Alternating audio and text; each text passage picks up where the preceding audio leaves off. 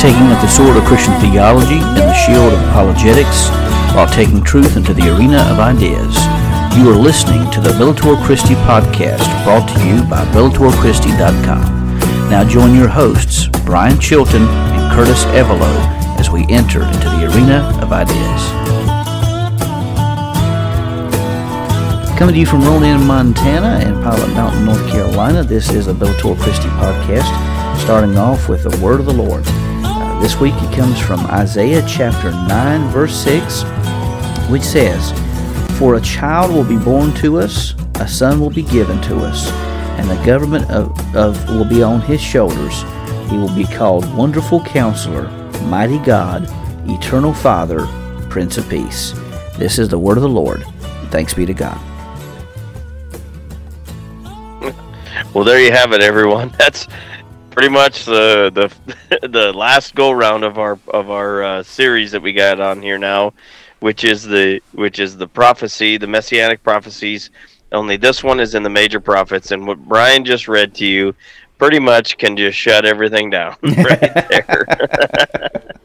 So let's go ahead and jump right in, because this one is going to be long, so we don't have much time for that. I do want to mention, though, that if you'd listen to the last week's podcast, you'll hear the essence of James White, a video that was put out as kind of just a fun little spoof, and it was hilarious. So if you have a chance, check it out. It's funny. You can look it up on YouTube under the essence of James White, and you just get a little giggle out of it.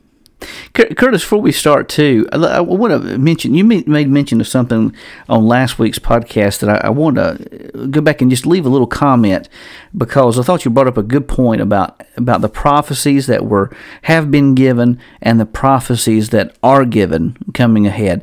And what I'd like to remind everyone is, Jesus tells us that, while there may be signs and things that we can look to, that no one really knows the coming of the day or of his time, of his appearing, except for the Father alone. But there are signs that we can look for, things of that nature. But I just want to simply say this. As we've looked at this portrait, and we'll continue to do so this week, as we see this portrait, as all the pieces of the puzzle are aligned together, we ask ourselves, how did the people miss it? They had this information all along, but the God did things in ways that were there, but they didn't see it until after it happened. And I think that the second coming of the Lord is going to be a lot like that. I think we have a lot of information telling us the signs and things to look for, but when it actually happens, I think, and when it all comes to place and comes to an end, we're going to look back at the scriptures and say, "Oh yeah, I see what you did there." I don't think we're going to completely get everything together, with the way that things are going to come in the end. But I think we can look for the signs and have an understanding of what to look for, even though we may not catch all the details of what God's going to eventually do. Mm-hmm. Yeah, that's powerful. Good encouragement, and the thing about it is to always be, and that could be,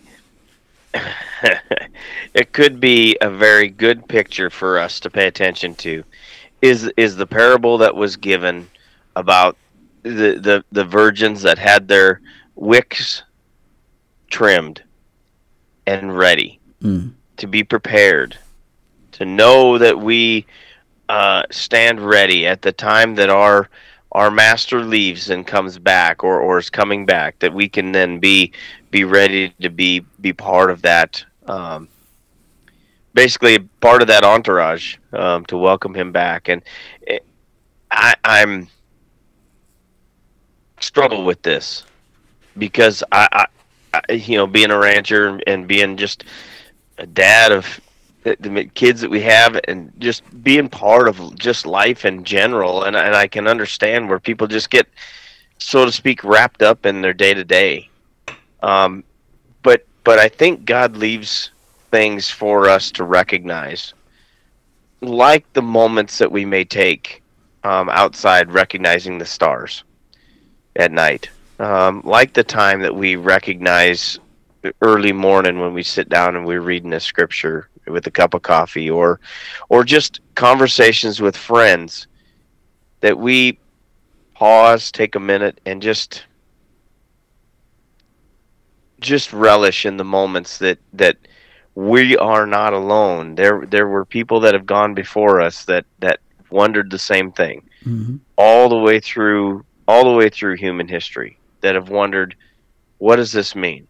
I mean, really, Brian, you think about it, the prophets and those, they inquired to what we have now. They inquired into what the heck they were saying, what they were Mm-hmm. writing down, and they were looking to the cross, and we're looking back at the cross.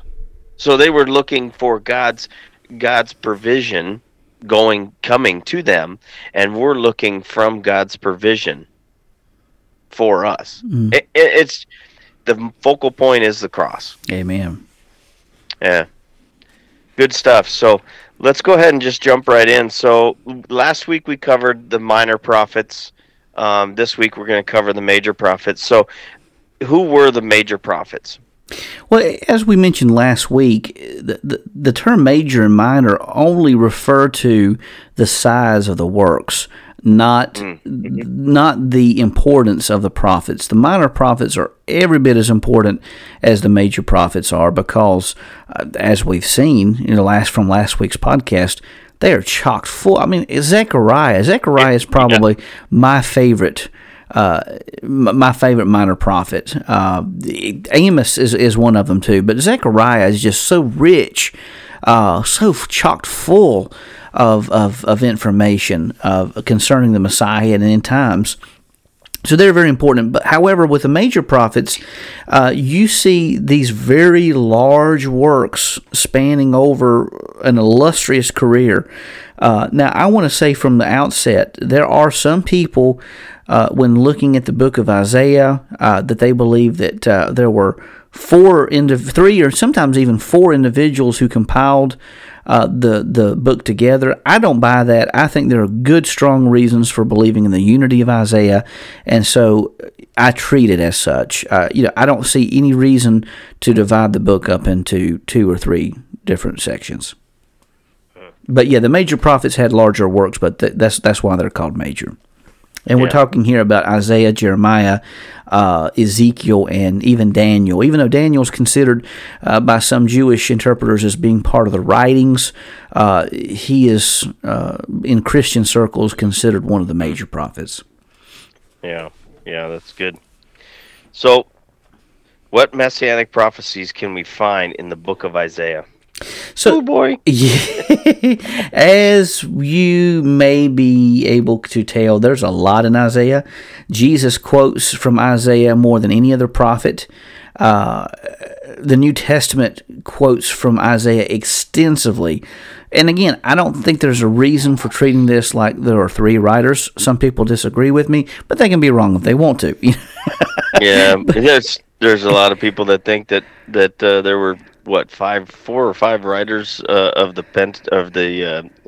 first five books. That Moses didn't write it. Yeah, four writers: JEPD, the Yahwehist, and there's Elohist. There's just that to me is one of those things where there's one person in the New Testament that can verify what we learn or what we know of, and I keep going back to that. It's Jesus. Jesus verified that Moses said it.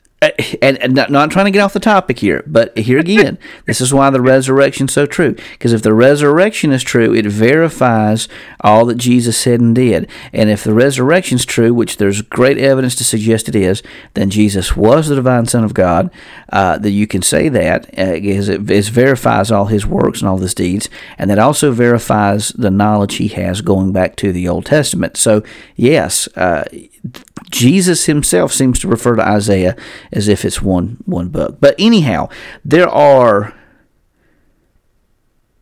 8 areas we want to look at. There's a 9th area that we're not going to cover in this podcast. We're going to defer that to the upcoming series we're going to have in spring, because it talks more about the Gethsemane experience, the atonement and resurrection. That's in Isaiah 52 and 53, the anointed conqueror, and chapters 55 and following. We're going to cover all of that coming up in the spring series when we talk about prophecies relating to the death, burial, and resurrection of Jesus. But starting off first in Isaiah 4, verse 2, this is talking about the branch of the Lord. It says, on that day, the branch of the Lord. Now, here again, we've talked about in previous podcasts how the branch is a messianic designation. It's a term referring to the Messiah. The branch of the Lord, how it's extending from the root of God himself. The branch of the Lord will be beautiful and glorious, and the fruit of the land will be the pride and glory of Israel's survivors. Okay, now here's something interesting. We've been referring to the work of Walter Kaiser entitled "The Messiah in the Old Testament" to help keep us grounded and help the flow of the podcast. Here's something he says is very interesting, because all of this is part of a section talking about how the Messiah is king, and he notes here in pages 156 and 157, that 3 prophets exhibit 4 marvelous pictures of the branch, pictures that are often likened to the emphases given to Jesus, the Messiah, in the 4 Gospels. And catch this, the branch of David in Jeremiah 23, 5 through 6, and we'll talk about that a little bit later on, is likened to Matthew's presentation of Jesus as the Davidic Messiah. My servant the branch in Zechariah 3:8 is likened to Mark's presentation of Jesus as the servant. The man whose name is the branch in Zechariah 6:2 is likened to Luke's presentation of Jesus in the manly and human aspects, and the branch of the Lord, as we see here in Isaiah 4:2, is likened to John's presentation of Jesus as from God. And it's amazing that in 3 prophets you find the same imagery that you do in the 4 Gospels. Yeah. So, isn't that funny? How that all comes together. Last week we talked about we kind of talked about some of these the minor prophets, and we were in Zechariah, and we were talking about all of these specific pictures that would be a shadow or a type or maybe not quite clear of what it is.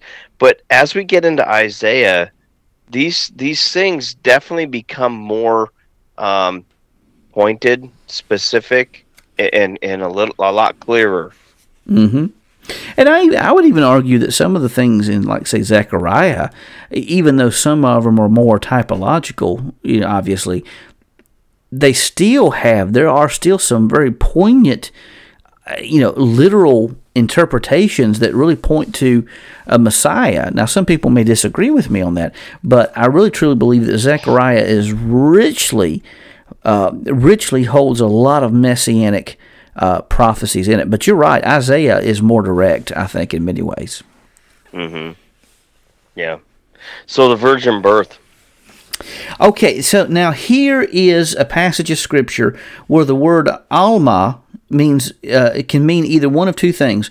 It can mean a virgin or a young woman.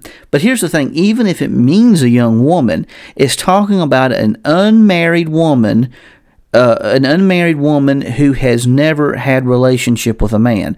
So essentially it's saying the same thing.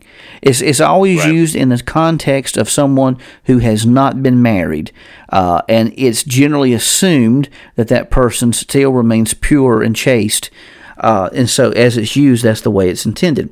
Now, there are a lot of things going on with this passage of Scripture. And so he's going back into talking about that this took place during the reign of Ahaz, son of Jotham, son of Uzziah, king of Judah. And he goes on down that when it became known to the house of David that Aram had occupied Ephraim, the heart of Ahaz and the hearts of the people trembled like trees of the forest, shaking in the wind. The Lord said to Isaiah, "Go out with your son Shear-Jashub to meet Ahaz at the end of the conduit of the upper pool by the road to the launderer's field. Say to him, calm down and be quiet. Don't be afraid or cowardly because of these two smoldering sticks. The fierce anger of Rezin and Aram and the son of Remaliah. For Aram, along with Ephraim and the son of Remaliah, has plotted harm against you. They say, let's go up against Judah, terrorize it, and conquer it for ourselves. Then we can install Tabil's son as king in it. This is what the Lord God says. It will not happen. It will not occur. The chief city of Aram is Damascus." And he goes on with talking about these things that would take place. Then the Lord spoke again to Ahaz. Ask. Okay, now here's where the heart of it comes down. He tells to Ahaz, ask for a sign from the Lord your God. It can be as deep as Sheol or as high as heaven. And Ahaz replied. Now Ahaz was not a very righteous man. Ahaz said, I will not ask, I will not test the Lord. But he'd already tested the Lord before. But he's directly said, test the Lord, and he said, I will not test the Lord. Isaiah said, listen, right, house of David. Now this is important. This is important. When he's talking to the house of David, he's using plural language in Hebrew. When he's talking to Ahaz, he's using singular language speaking to him. There's two people being spoken to in this passage of Scripture. Ahaz in the singular tense, the people of David or the house of Israel in the plural sense. Okay? Will you also try the patience of my God? Therefore, see the Lord, that's singular. Now here's plural. See, the Lord himself, this is talking to the house of David, the Lord himself will give you a sign. He's not talking to Ahaz anymore. He's talking to the people of Israel, or people of David. See, the virgin will conceive, have a son, and name him Emmanuel, which means God with us. The name Jesus means God is salvation. God with us. So by the time he learns to reject what is bad and chooses what is good, he will be eating curds and honey. For before the boy knows to reject what is bad and choose what is good, the land of two kings you dread will be abandoned. Okay, here again is where he switches. So he's given them the sign that the virgin will conceive and have a son, and then when he goes down and talks about the boy and then the kings you dread will be abandoned, that's going back to singular language. So the promise given in verse 14, talking about the virgin will conceive, that's the sign given to the house of David using plural language. So that is talking about a future time where God is going to send a sign through a virgin who would conceive and who would have a child who would be God tabernacled with us. And of course, we know that person to be Jesus. Right, exactly. So now a lot of people will say, well, no, he's talking to Ahaz. But look at the nuances of the passage of Scripture. He's talking to Ahaz, then he starts talking to the house of David, because Ahaz wouldn't ask for the sign. He was going to tell him the sign that would later come. He wouldn't do it. So he then talks to the house of David. And so there's a lot of intrinsic things to work through there. But obviously this sign is given to the house of David, meaning that it is a Messianic prophecy. Yeah, and I would just say, like what you're pointing out, context is a big key here. Oh, absolutely. Absolutely. So the ruling divine son. Okay, so here we see verses verses 1 through 7. The gloom of the distressed land will not be like that of the former times when he humbled the land of Zebulun and the land of Naphtali. These are northern kingdoms that had been overrun and attacked, assaulted by Assyria. But in the future it will bring honor to the way of the sea, to the land east of the Jordan and Galilee of the nations. Here again, this is the area where Jesus ministered to the most. Now, notice he says, the people walking in darkness have seen a great light. Jesus is that light of the world. He gives his light to us so that we can become the light of the world. A light has dawned on those living in the land of darkness, You have enlarged the nation and increased its joy. The people rejoice before you as they rejoiced at harvest time, as they rejoice when dividing spoils. When you have a good harvest, you can celebrate because you have abundant substance that will provide food and monetary value and things of that nature. You rejoice when the war ends because it's a time of peace. For you shatter their oppressive yoke and the rod on their shoulders, the staff of their oppressor, just as you did on the days of Midian. He's going back to talk about how Gideon overcame the troops of Midian with just a small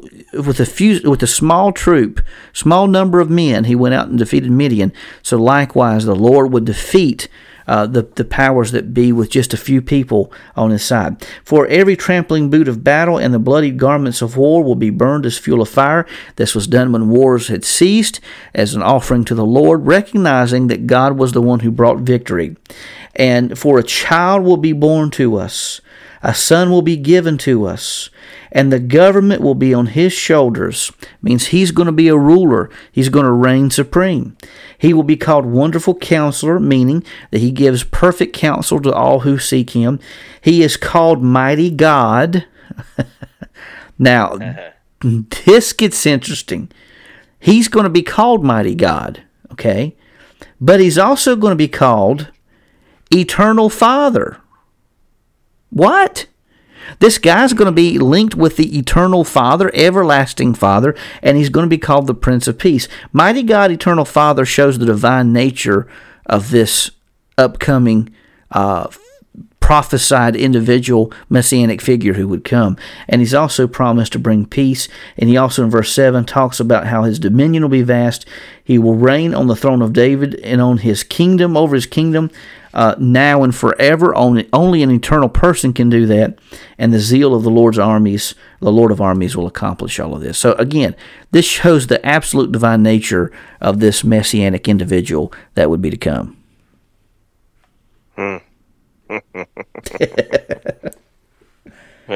So we just got to keep moving here. I'd love to spend more time picking on some of this stuff, but we just got to keep moving. So the reign of Jesse's son. So this is going to go back to Jesse and the son of David. You may be tempted to sing Jesse's girl, but it's not Jesse's girl. Yeah. This is the passage of Scripture that Jesus read when he was in the synagogue. And you remember whenever he read this and he said, "This has been fulfilled in your hearing this day." And so he's reading this in synagogue. He says this will be fulfilled in your hearing.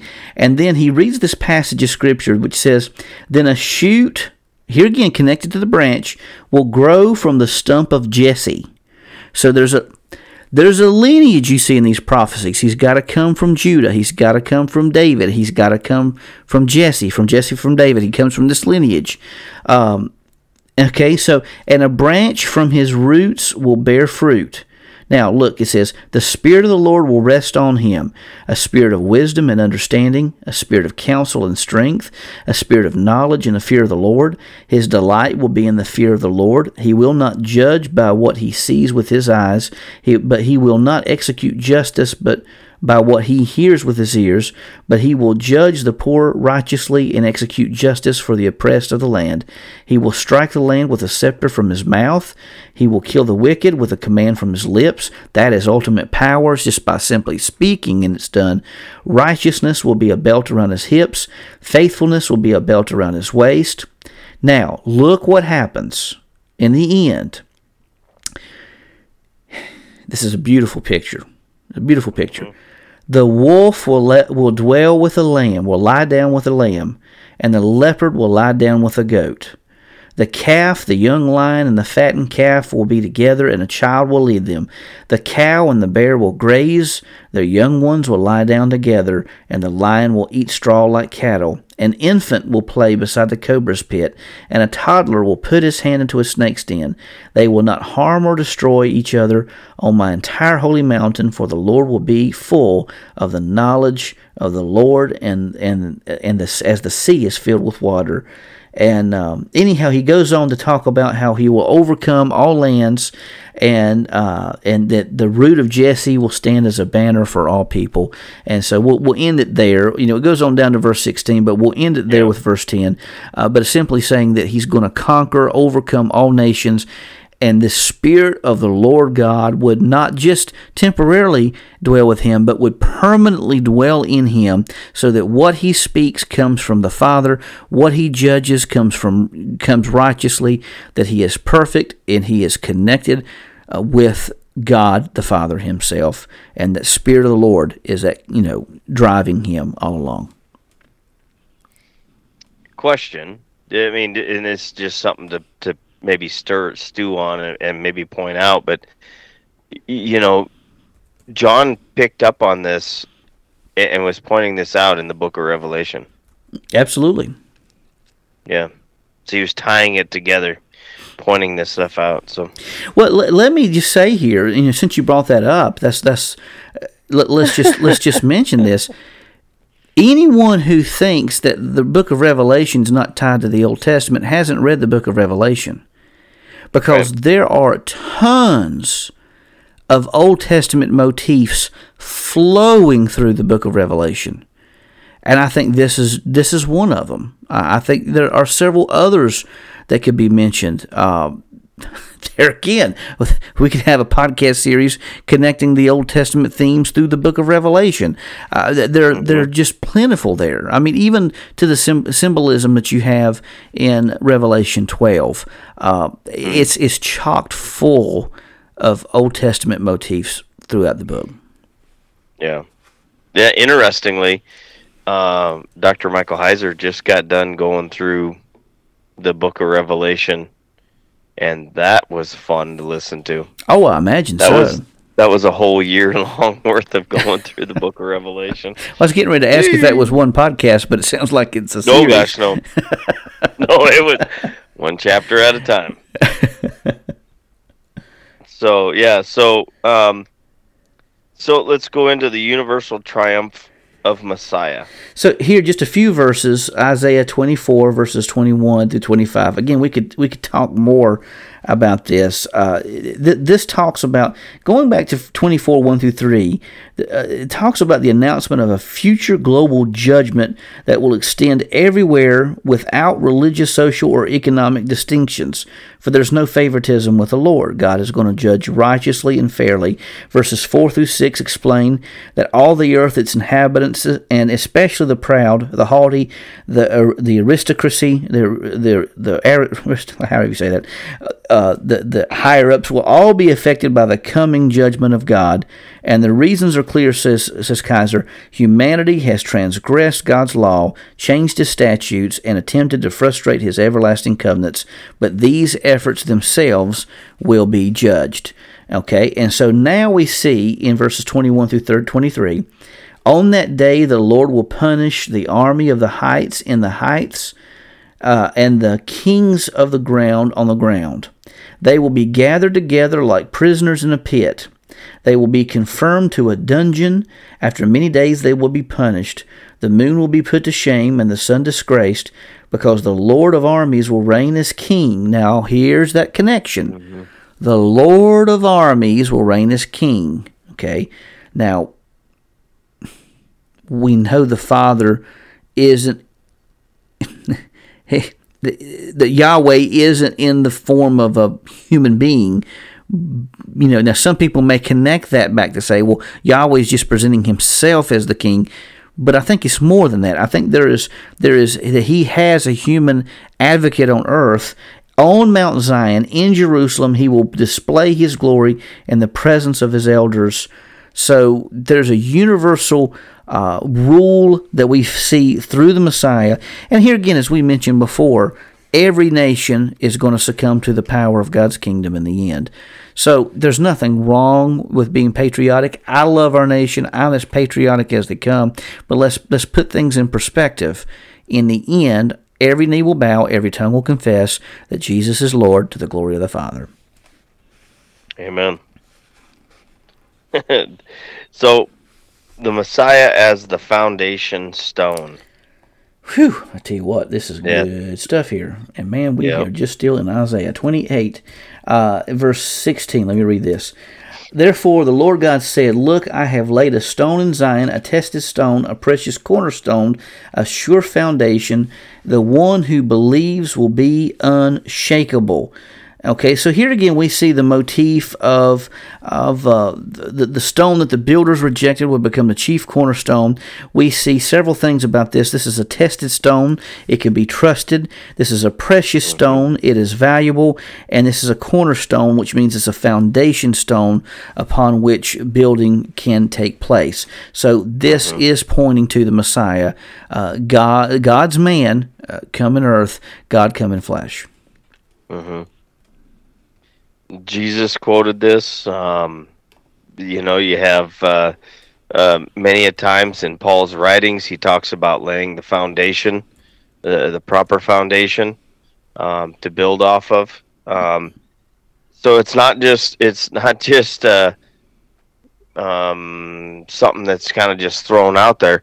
This is actually part of the New Testament that when we read it, we are actually being thrown back and thrust back into this portion, pointing back at Jesus being the chief cornerstone. Absolutely. So, Messianic teacher. So I'm not going to read the whole passage of Scripture because it's quite a lengthy passage of Scripture. This is in Isaiah 30, verses 19 through 26. But really, verse 20 is where the focal point is. It talks about people living in Zion, about how they've gone through times of oppression, but the Lord promises that the Lord will give you meager bread and water during the times of oppression. He's going to give you your needs, but your teacher will not hide any longer. Okay? Your eyes will see your teacher, and whenever you turn to the right or to the left, your ears will hear this command behind you. This is the way, walk in it. Then you will defile your silver-plated idols and throw away gold-plated images, throw away your filthy clothes in like manner. So God was going to bring about a teacher, and this teacher would be the Messiah. Yeah. And what did he come and do? He was a teacher. So Messiah as a servant of the Lord. Okay, so this servant of the Lord, this is an important theme even in the New Testament. There are, I think, early connotations showing that early connections made between Jesus and the servant of the Lord. Now, there are more areas where Isaiah talks with the servant of the Lord than what we have time to discuss tonight on tonight's podcast. But I'm just going to focus on two. Now, when we go to the suffering servant in Isaiah 52, 53, we'll cover that when we come back to this series this spring. I know a lot of the stuff we're talking about we're having to postpone because that's where we want to focus on specifically the death, burial, resurrection. We'll actually come back to some of the things we mentioned in Zechariah and to some other aspects as well. But this servant of the Lord theme is all throughout the book of Isaiah. But there's two areas where we want to look. Again, the suffering servant in chapters 52 and 53, that's part of this servant of the Lord motif. But we see the servant's ministry in verses 1 through 7 of chapter 42. It says, This is my servant, I will strengthen him. This is my chosen one, I delight in him. I have put my spirit on him. He will bring justice to the nations. He will not cry out or shout or make his voice heard in the streets. He will not break a bruised reed. He will not put out a smoldering wick. He will faithfully bring justice. He will not grow weak or be discouraged until he has established justice on earth. The coasts and islands will wait for his instruction. This is what God the Lord says, who created the heavens and stretched them out, who spread out the earth and what comes from it. And so God is calling them to righteousness, and he goes on to say that I will watch over you, I will appoint you to be a covenant for the people and a light to the nations, in order to open blind eyes and bring prisoners from the dungeon and those sitting in darkness from the prison house. I am the Lord, that is my name, and I will bring my glory to another, or my praise to idols. And so anyhow, we see the ministry of the Messiah, And when you remember the time when John the Baptist's disciples, actually John the Baptist was imprisoned, he was having a time of doubt, he sent his disciples to Jesus.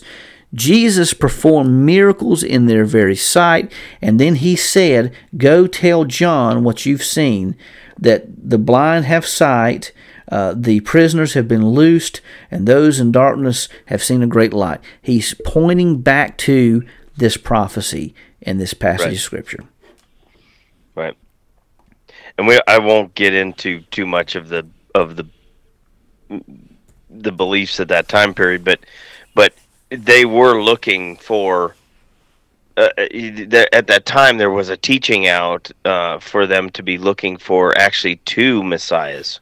Yeah, especially among the Essenes. There were some individuals in that time period who believed, around the Qumran area, who believed in a priestly Messiah and a king Messiah. But here's the interesting thing that we even noticed back in Zechariah. We see it also in Isaiah. But the end Messiah, the role of priest and king would be united under one person, and that was not something that happened in biblical days. Right. Typically speaking, I mean there were a few exceptions to that, but typically speaking, you had a king and you had a priest. But this new Messiah would be a priest-king, just as was Melchizedek, who was the king of Salem, who anointed and actually anointed Abraham and blessed him. Yeah, and we covered that in part 2 of this series. So absolutely. So, the servant's ministry. So Isaiah 49, coasts and islands, listen to me. Distant peoples, pay attention. The Lord called me before I was born. He named me while I was in my mother's womb. He made my words like a sharp sword, hid me from the shadow of his hand. He made me like a quivered arrow, hid me in his quiver. He says, you are my servant Israel, in whom I will be glorified. But I myself said, I have labored in vain. I've spent my strength for nothing in futility. And my vindication is with the Lord, yet my reward is with God. And he goes on to say, and now says the Lord, who formed me from the womb to be his servant, to bring Jacob back to him, so that Israel might be gathered to him. For I am honored in the sight of the Lord, and my God is my strength. And then he goes on to say in verse 6, he says, it is not enough for you to be my servant, raising up the tribes of Jacob and restoring the protected ones of Israel. I will also make you a light for the nations. Okay, so look here. He's raising up the tribes of Jacob. He's restoring the protected ones of the saints of Israel. He's a light to the nations. Jesus said, I am the light of the world. You are the light of the world. What? To be my salvation to the ends of the earth.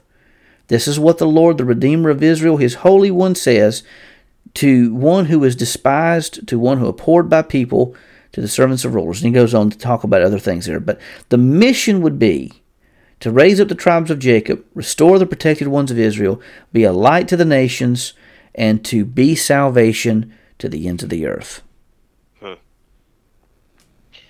Hey. So you want to just cover that as a note about the Gethsemane? Yeah. So just to point out, just to remind people that in our series in the spring, we're going to come back to Isaiah, and we'll look at Isaiah 50 verses 4 through 9, the Gethsemane experience there, the atonement resurrection. Actually, the resurrection is mentioned in Isaiah 53. It's often missed, but it's there in chapter 53. And the anointed conqueror found in chapter 55 and following. We'll talk about all that coming up in our spring series when we talk about the resurrection, death, burial, resurrection of Jesus in the Old Testament prophecies. Mm-hmm. Yeah. So we're going to have to hurry through this now because we're going to be running out of time for these people. So we might have to shorten some of this down. So does the prophet Jeremiah provide any messianic prophecies? Yeah, so some of these in Jeremiah aren't nearly as long. In fact, we're probably only going to talk about 3 here. So let's go to 23 verse 5. There's just two verses. I am in the wrong book. Hold on a second. Let me get over to the right one. That would help. Jeremiah. We're not in Isaiah anymore. Isaiah has left the building. All right, Isaiah 23 is where we are. And verses 5 and 6 says, this is the Lord's declaration. Look, the days are coming when I will raise up a righteous branch for David. Here again, we mentioned this earlier. No use to rehash it. Branch is talking about the arm of the Lord, this extension of God coming to earth. I will raise up a righteous branch for David. He will reign wisely as king and administer justice and righteousness in the land. In his days, Judah will be saved. Israel will dwell securely. And this is the name he will be called. He will be called, the Lord is our righteousness, or Yahweh Zidkenu. The Lord is our righteousness. Huh. That's, yeah. It just points it out. The Lord is our righteousness. We got to keep moving. But the priest king. It's just too tempting, I tell you.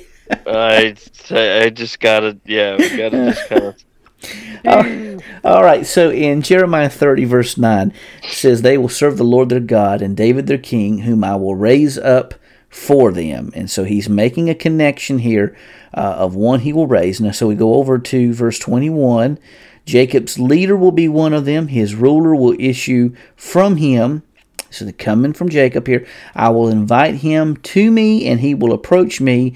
For who would otherwise risk his life to approach me? This is the Lord's declaration. So we see here in back in verse 1 that he is a ruler, but here in verse 21 we see that he assumes the role of a priest. So he is both priest and king that we find in Jeremiah. Yeah, and so then the eternal priest king. So this is in chapter 33, verse 14. It says, look, the days are coming. This is the Lord's declaration, when I will fulfill the good promise that I've spoken concerning the house of Israel and the house of Judah. In those days and at that time, I will cause a righteous branch. Here again, we see that righteous branch to sprout up for David. He will administer justice and righteousness in the land. In those days, Judah will be saved, and Jerusalem will dwell securely. And this is what she will be named. Here again, the Lord is our righteousness. And then he goes on to say, for this is what the Lord says, David will never fail to have a man sitting on the throne of the house of Israel. The Levitical priests will never fail to have a man always before me to offer offerings, to burn grain offerings and make sacrifices. And so let's just pause there. There's more we could read there, but just to save on time, that's sufficient for what we need to show. The Lord our righteousness, that righteous branch, that's the Messiah. He is going to sit in the throne of David forever. Only an eternal person can do that. Only a divine person can do that. And then obviously there he will also serve in the role of a priest. Yeah. Mary, don't cling to me. Oh, yeah. Just pointing stuff out. What about Ezekiel? Does he give any messianic prophecies? Yeah, and does he? One of the biggest things with Ezekiel too is at the end of the book, and I still can't. I still have a difficult time figuring the eschatological temple, the messianic temple that's to come, or I guess you could say the millennial temple. Some people call it. I still cannot figure that one out. I mean, there's a lot in it. Some of it allegory, some of it literal. It is a difficult passage to really understand. But let's take a look at chapter 17. I'll just say this. I'll let you guys figure that out. You guys that are all in your... You can tell me.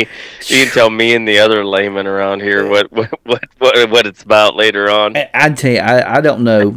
I don't know if there's really any figuring that one out. I mean, there's just a lot of complicated stuff there. Do you think sometimes some of that complicated stuff is actually understood by people that might not have a complicated worldview. So meaning like you're not bringing all these other processes into as you read the scripture. So like you're not bringing in philosophical ideas, and you're not bringing in, you know, all of these. I don't want to say presuppositions, but all of these other worldly things. As you're trying to read the scripture, you're just enjoying the scripture for what it is. Yeah, well, I would say though that all of us bring some type of presupposition, regardless of whether or not we're trained in seminary or whatever or not. We all bring some presuppositions to us, to the scripture, and we all have a philosophy, we all have a worldview that we bring to the scripture. The important thing is to rightly handle the word of truth. And so I think what happens when we dig into philosophy and dig into these higher issues, we begin to expose our own biases. Because quite honestly, that's what happened to me going through some of the studies I have, understanding where my biases were, and I'm really shocked by some of the things that I had even super laid upon the scripture even before going into this. So I don't think any of us can escape that. I think that it's important for us to kind of really. I think that's why philosophy is important for us, at least in a grassroots form, to kind of know how to think well and how to expose our own influences and make sure that we allow the scripture to speak to us rather than us speaking to the scripture. I hope that makes sense. Yeah, no, that's what I was trying to pull out, because I hear it all the time. Oh, those guys they're just too heady. They think, they're way above our thinking. Way above. And I gotta say that there's some of that really you kind of you should have a little bit of philosophical, a little bit of Sure. theological as you're going through some of this. So as you read it, it's not so hard to grasp. Exactly. And especially the historical studies, when you understand maybe even how some of the symbols were understood in those days, then that really, I think, helps us to interpret even better what God is trying to speak through the people of that day and time, because he's using the language of the people of that time. But now the problem with Ezekiel in the final temple, there's just a lot to unpack there, and there's just a lot of stuff going on. It's really difficult for even Old Testament scholars who are really into Ezekiel. It's really difficult for them to work through that. That is just a difficult passage of scripture all the way through. Yeah, there's people that are into Ezekiel as a study. Woo! Well, and that's a lifelong study. Well, and I learned the hard way. I didn't even make it through the entire book of Ezekiel because we had some other things that broke up the Bible study. But you got to be careful with certain parts of Ezekiel. Because it can get, I'm not going to say it should be X-rated, but it's definitely R-rated in certain sections. As he's speaking to people, he's got some strong imagery there in certain parts. But yeah, so there's four things real quickly we'll take a look at. First of all, in chapter 17, the Messiah as a tender sprig. Here again is closely aligned with that branch of the Lord. 22 through 24. This is what the Lord God says. I will take a sprig from the lofty top of the cedar and plant it. I will pluck a tender sprig from its topmost shoots. I will plant it on a high towering mountain. I will plant it on Israel's high mountain so that it may bear branches, produce fruit, and become a majestic cedar. This little sprig will become a majestic cedar, and notice that it's branching out, producing fruit. Birds of every kind will nest under it. Birds of every kind. That's talking about people there. People of every kind will come and nest in the branches of the Lord, taking shelter in the shade of its branches. Then all the trees of the field will know that I am the Lord. I bring down the tall tree and make the low tree tall. I cause the green tree to wither and make the withered tree thrive. I, the Lord, have spoken, and I will do it. There's just a lot you could go in with that one. Yep. And then you have the rightful king. Yeah, rightful king in 21, verses 25 through 27. And you profane and wicked prince of Israel, the day has come for your punishment. This is what the Lord God says. Remove the turban, take off the crown. Things will not remain as they are. Exalt the lowly and bring down the exalted. And that's a lot what happens in Jesus' ministry. A ruin, I will make it a ruin. Yet this will not happen until he comes, until the Messiah comes. And I have given the judgment to him. So notice he says, this will not happen until he comes. Well, who comes? The Messiah comes, and I have given the judgment to him. And there are Son of Man motifs even throughout Ezekiel, but maybe not necessarily the same as Daniel, but they're there. So then you have marked down Messiah as the Good Shepherd.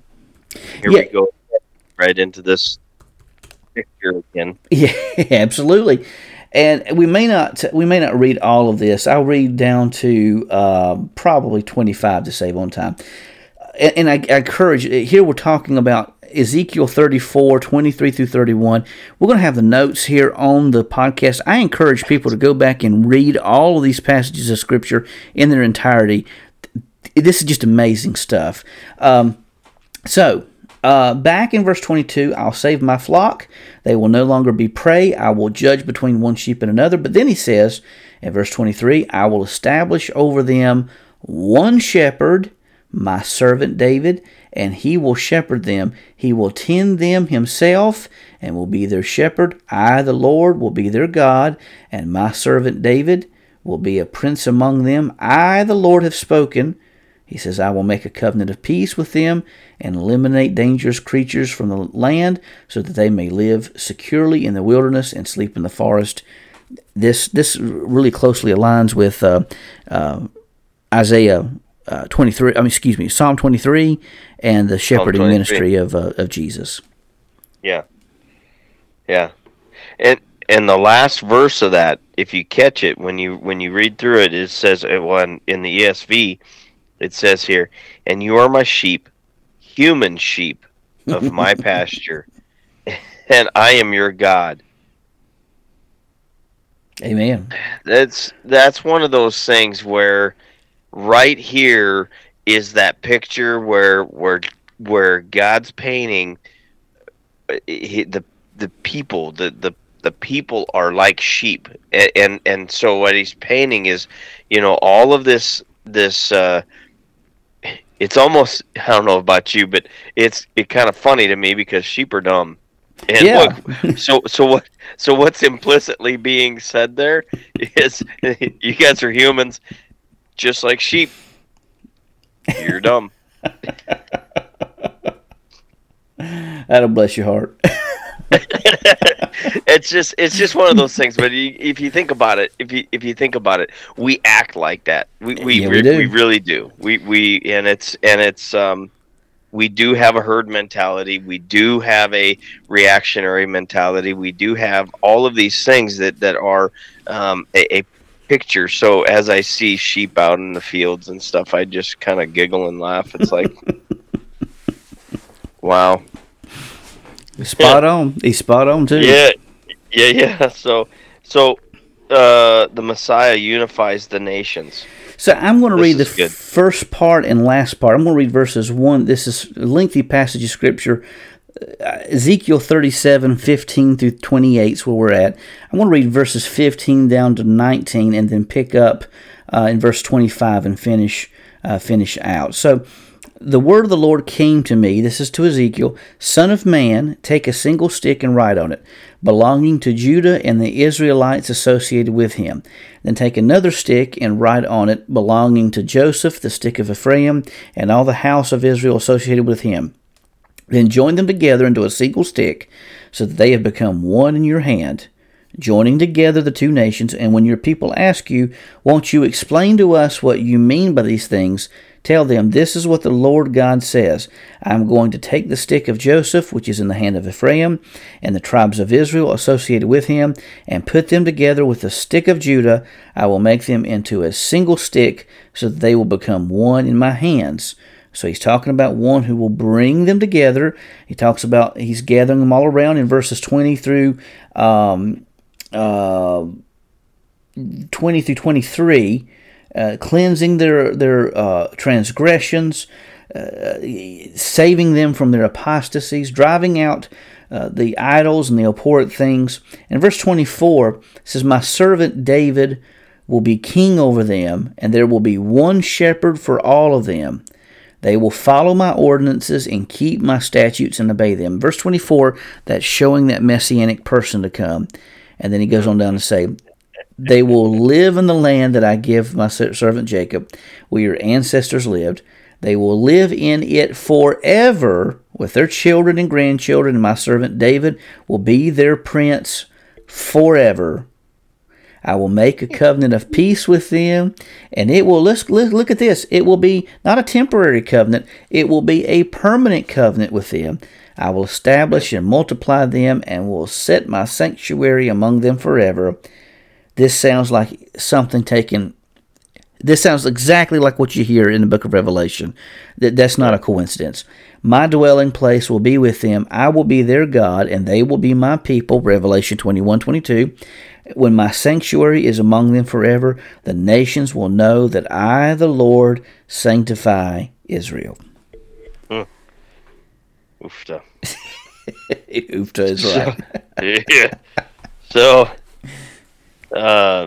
Daniel holds some interesting concepts about the Messiah. Oh, Lord, Daniel is just amazing. Yeah. Yeah. What does he tell us there?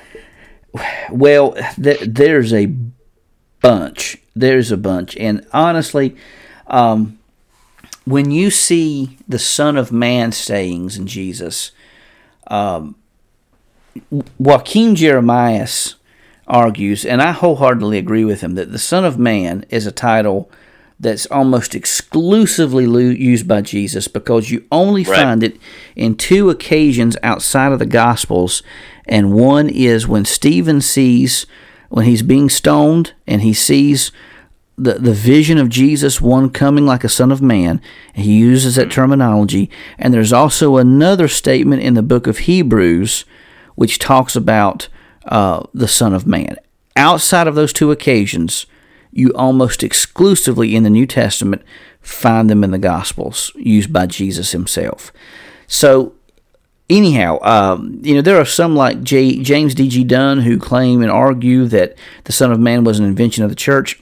I don't think that it makes no sense. If it were an invention of the church, if it was an invention of the church, then the church would use it extensively, but they don't do that. It's only found in the teachings of Jesus, outside of two different occasions. So here again, I'm getting kind of some of the stuff in my dissertation, but and there's a lot of that to come. But when Jesus uses the term Son of Man, he's pointing to this prophecy we're getting ready to read in Daniel chapter 7, verses 13 through 14. Now, let me pause. Before this, Daniel sees different creatures like a shepherd, like a leopard, like a bear, these different entities. And he says that there was one like a certain, well, for instance, in verse 5, a beast appeared, a second one that looked like a bear. The first one was like a lion.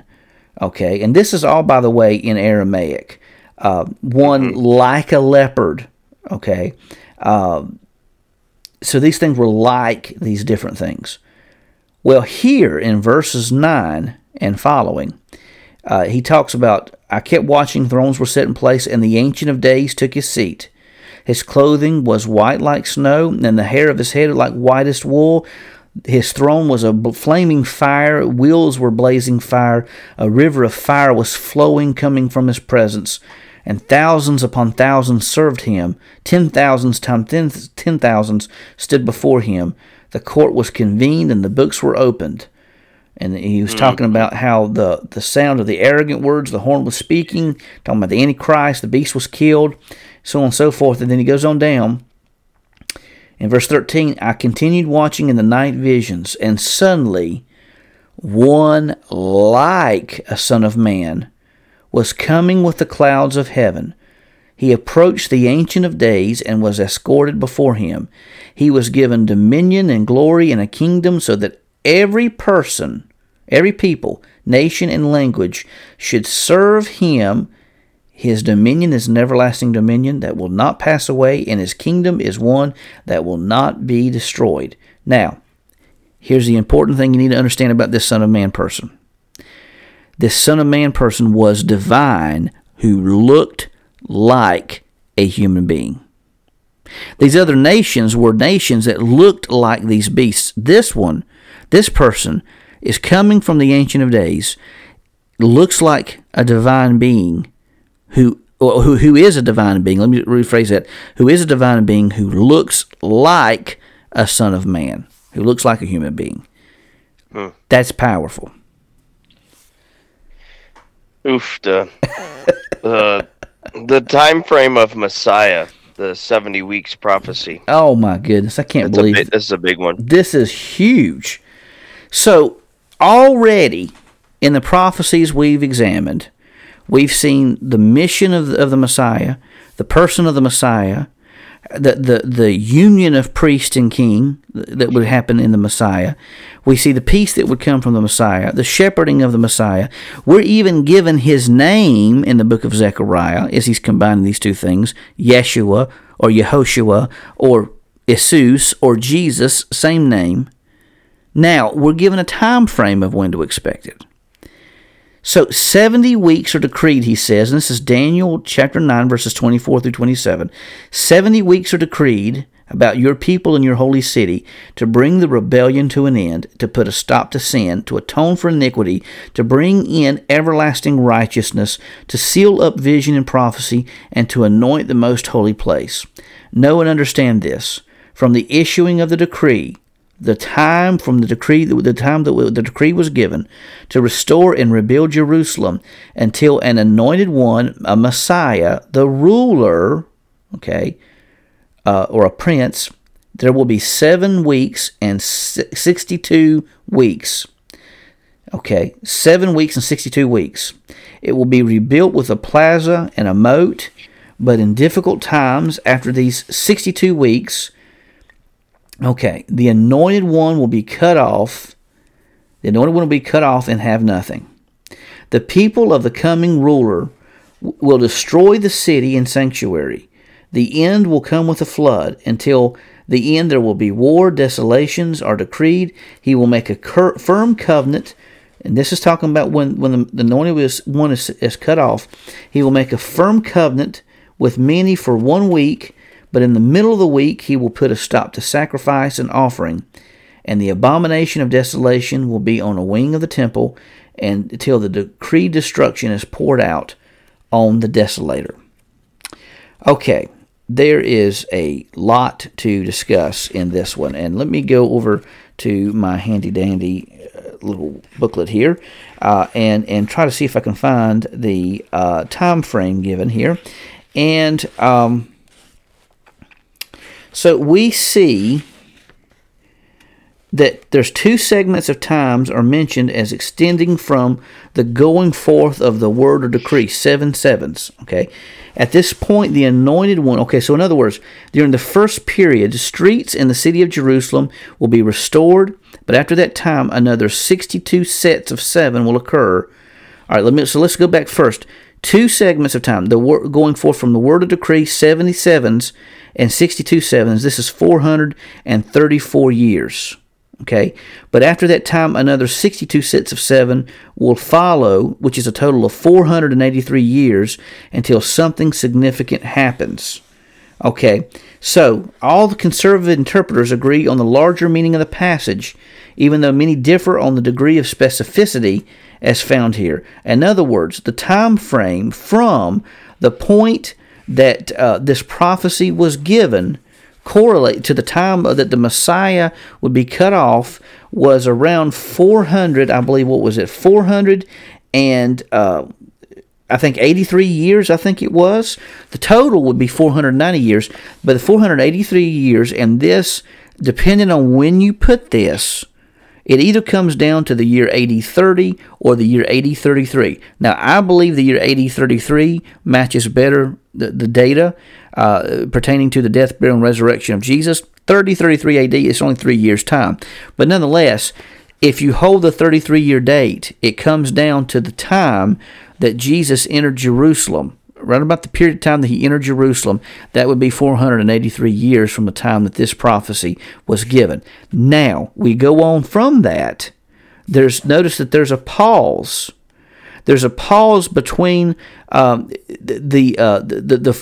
we get to the 490 years. How long is the gap in the 490 years? We don't know. There's a gap between the time and the abomination of desolation comes. And that's talking about the time of tribulation that happens. And when the 490 years are brought together in total, that's when the totality of the prophecy will come to a conclusion, and that will be when the millennial kingdom comes through Christ. Yeah, a lot.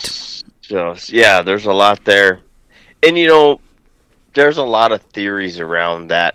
The 70 weeks.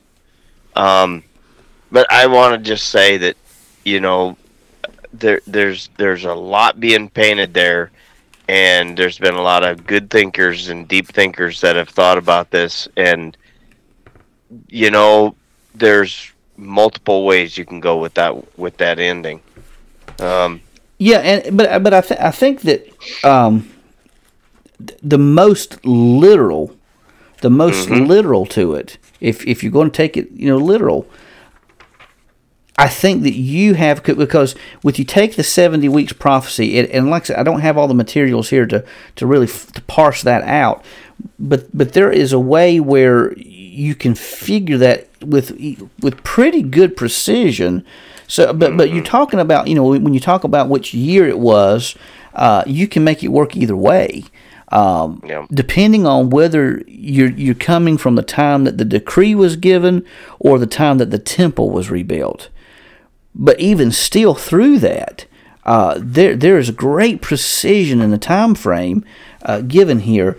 And there again, when you take a look, you see that there is this pause that happens there when the abomination of desolation comes, and some people would take that to be the destruction of Jerusalem by the Romans. I don't think that matches what's being said. I think that's talking about that final end time that comes through the Antichrist, quite frankly. But anyhow, the interesting thing is you have this time frame that's really pointing to when Jesus would come, and what we find through this is that if Jesus is not the Messiah, then there won't be one, because his coming, the timing of his separation when he was cut off, the timing of his crucifixion, death, burial, and resurrection matches this prophecy far too perfectly for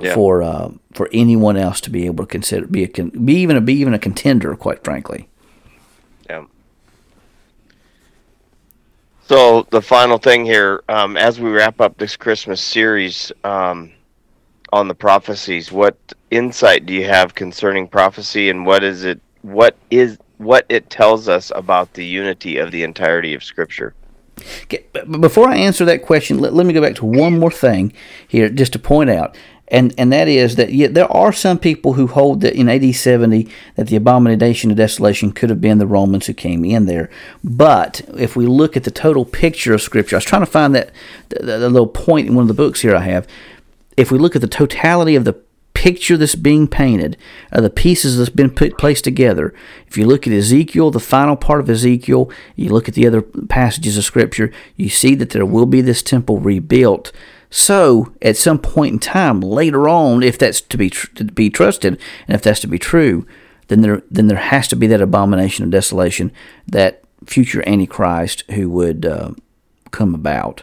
So, anyhow, if you look at the totality of the prophecy, then it begins to make better sense. I couldn't find all my materials there while we were going through that. So, going back to your question, what insights do we have concerning prophecy? What does it tell us of the unity of the entire Scripture? To answer the first question, I think that, when we talk about Messianic prophecies, when we look at one, that's great. Look at two, even better. But when we see the total picture that's being painted, again, think of it being like a puzzle. You have all these different pieces smattered out throughout the entire Old Testament. When they're placed together and they're pieced together, you begin to see a picture being painted, a portrait that's already been painted in times past, and that portrait paints, or that portrait is of Jesus of Nazareth. It's to the level and degree that if Jesus is not the Messiah, there can't be one. He has already fulfilled so many of these prophecies. There are many yet to be fulfilled, that will be fulfilled. So as we think of the Christmas season and the duality of it, in the one sense, we're thankful, we're appreciative of the incarnation of the first advent when Christ came to become one of us. But we also await with great anticipation of the time that when the rest of these prophecies will be fulfilled, when He returns and finishes the job. And when He does, what a great and glorious day that's going to be. Boy. And when we talk of the unity of Scripture, I think that we clearly see, as we've already mentioned, that the Old Testament and New Testament fit together like hand in glove. The Old Testament, as has often been said, the Old Testament is the New Testament concealed, and the New Testament is the Old Testament revealed. They really go together like hand in glove. Important stuff to be paying attention to, folks. So, we here at Bellator Christi want to thank you for spending time together with us, and we value that time. Our prayers that this podcast helps stretch your mind and is a place to strengthen your faith as we strive to create an atmosphere of discussion and as a reliable source of information. Join us next time on the Bellator Christi podcast. Until next time, Brian and I say, so long, friends.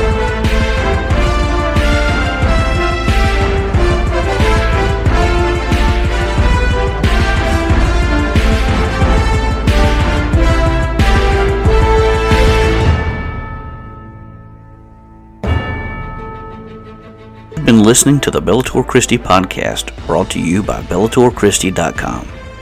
The opinions of our guests represent their own and may not reflect those of Bellator Christi Ministries or its affiliates. The Bellator Christi podcast and BellatorChristi.com are protected under Creative Commons copyright, all rights reserved. The opening theme is the song Crucified, written by John and Michaela Limanis, performed by Crosby Lane and produced by Mansion Entertainment. Be sure to visit our YouTube page at www.youtube.com/Bellator Christi. Also, please consider leaving a positive review on the apps where this podcast is found. We thank you for joining us today and hope to see you back the next time that we step into the arena of ideas.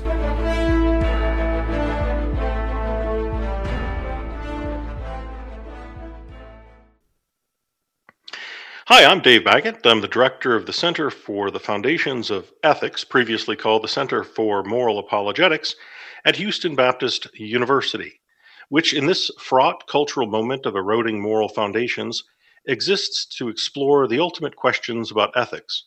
What explains intrinsic human value, for example, or what accounts for authoritative moral obligations or essential human equality or basic human rights? We aim to foster a community of scholars from an array of disciplines to delve into these questions with care and rigor. In the process, we hope to highlight the evidential significance of bedrock and axiomatic moral truths when it comes to matters of the human condition and ultimate reality. In June of 2022, we will be kicking off our certificate program in moral apologetics, a 4-course sequence on the history of the moral argument, a course defending moral realism, a course defining and defending theistic ethics, and a course that reveals the shortcomings of secular ethical theories. So check it out on the HBU website and at our own website, moralapologetics.com.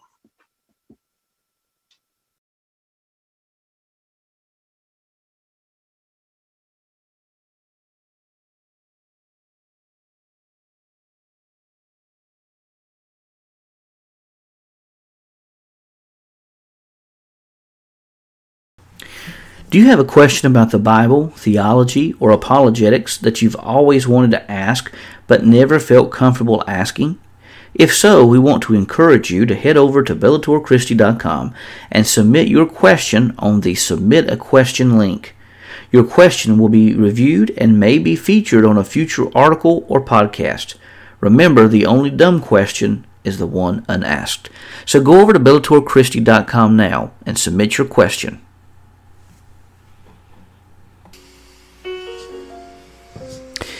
Have you ever wondered about the Christian faith but have become bogged down by difficult terminology? Are you a Christian and faced doubts and you didn't know where to turn? Maybe your faith has been challenged and you don't know how to respond. Or perhaps you desire to learn more about how to winsomely defend your faith, but you do not have the time nor the finances to enroll in seminary. If any of these situations describes you, then consider purchasing a copy of the Layman's Manual on Christian Apologetics. This book confronts the challenges facing the Christian faith, but does so in a way that is accessible to everyone. The Layman's Manual on Christian Apologetics is available in softcover, hardcover, on the Kindle, and Nook. Consider purchasing a copy of the Layman's Manual on Christian Apologetics from your favorite bookstore today.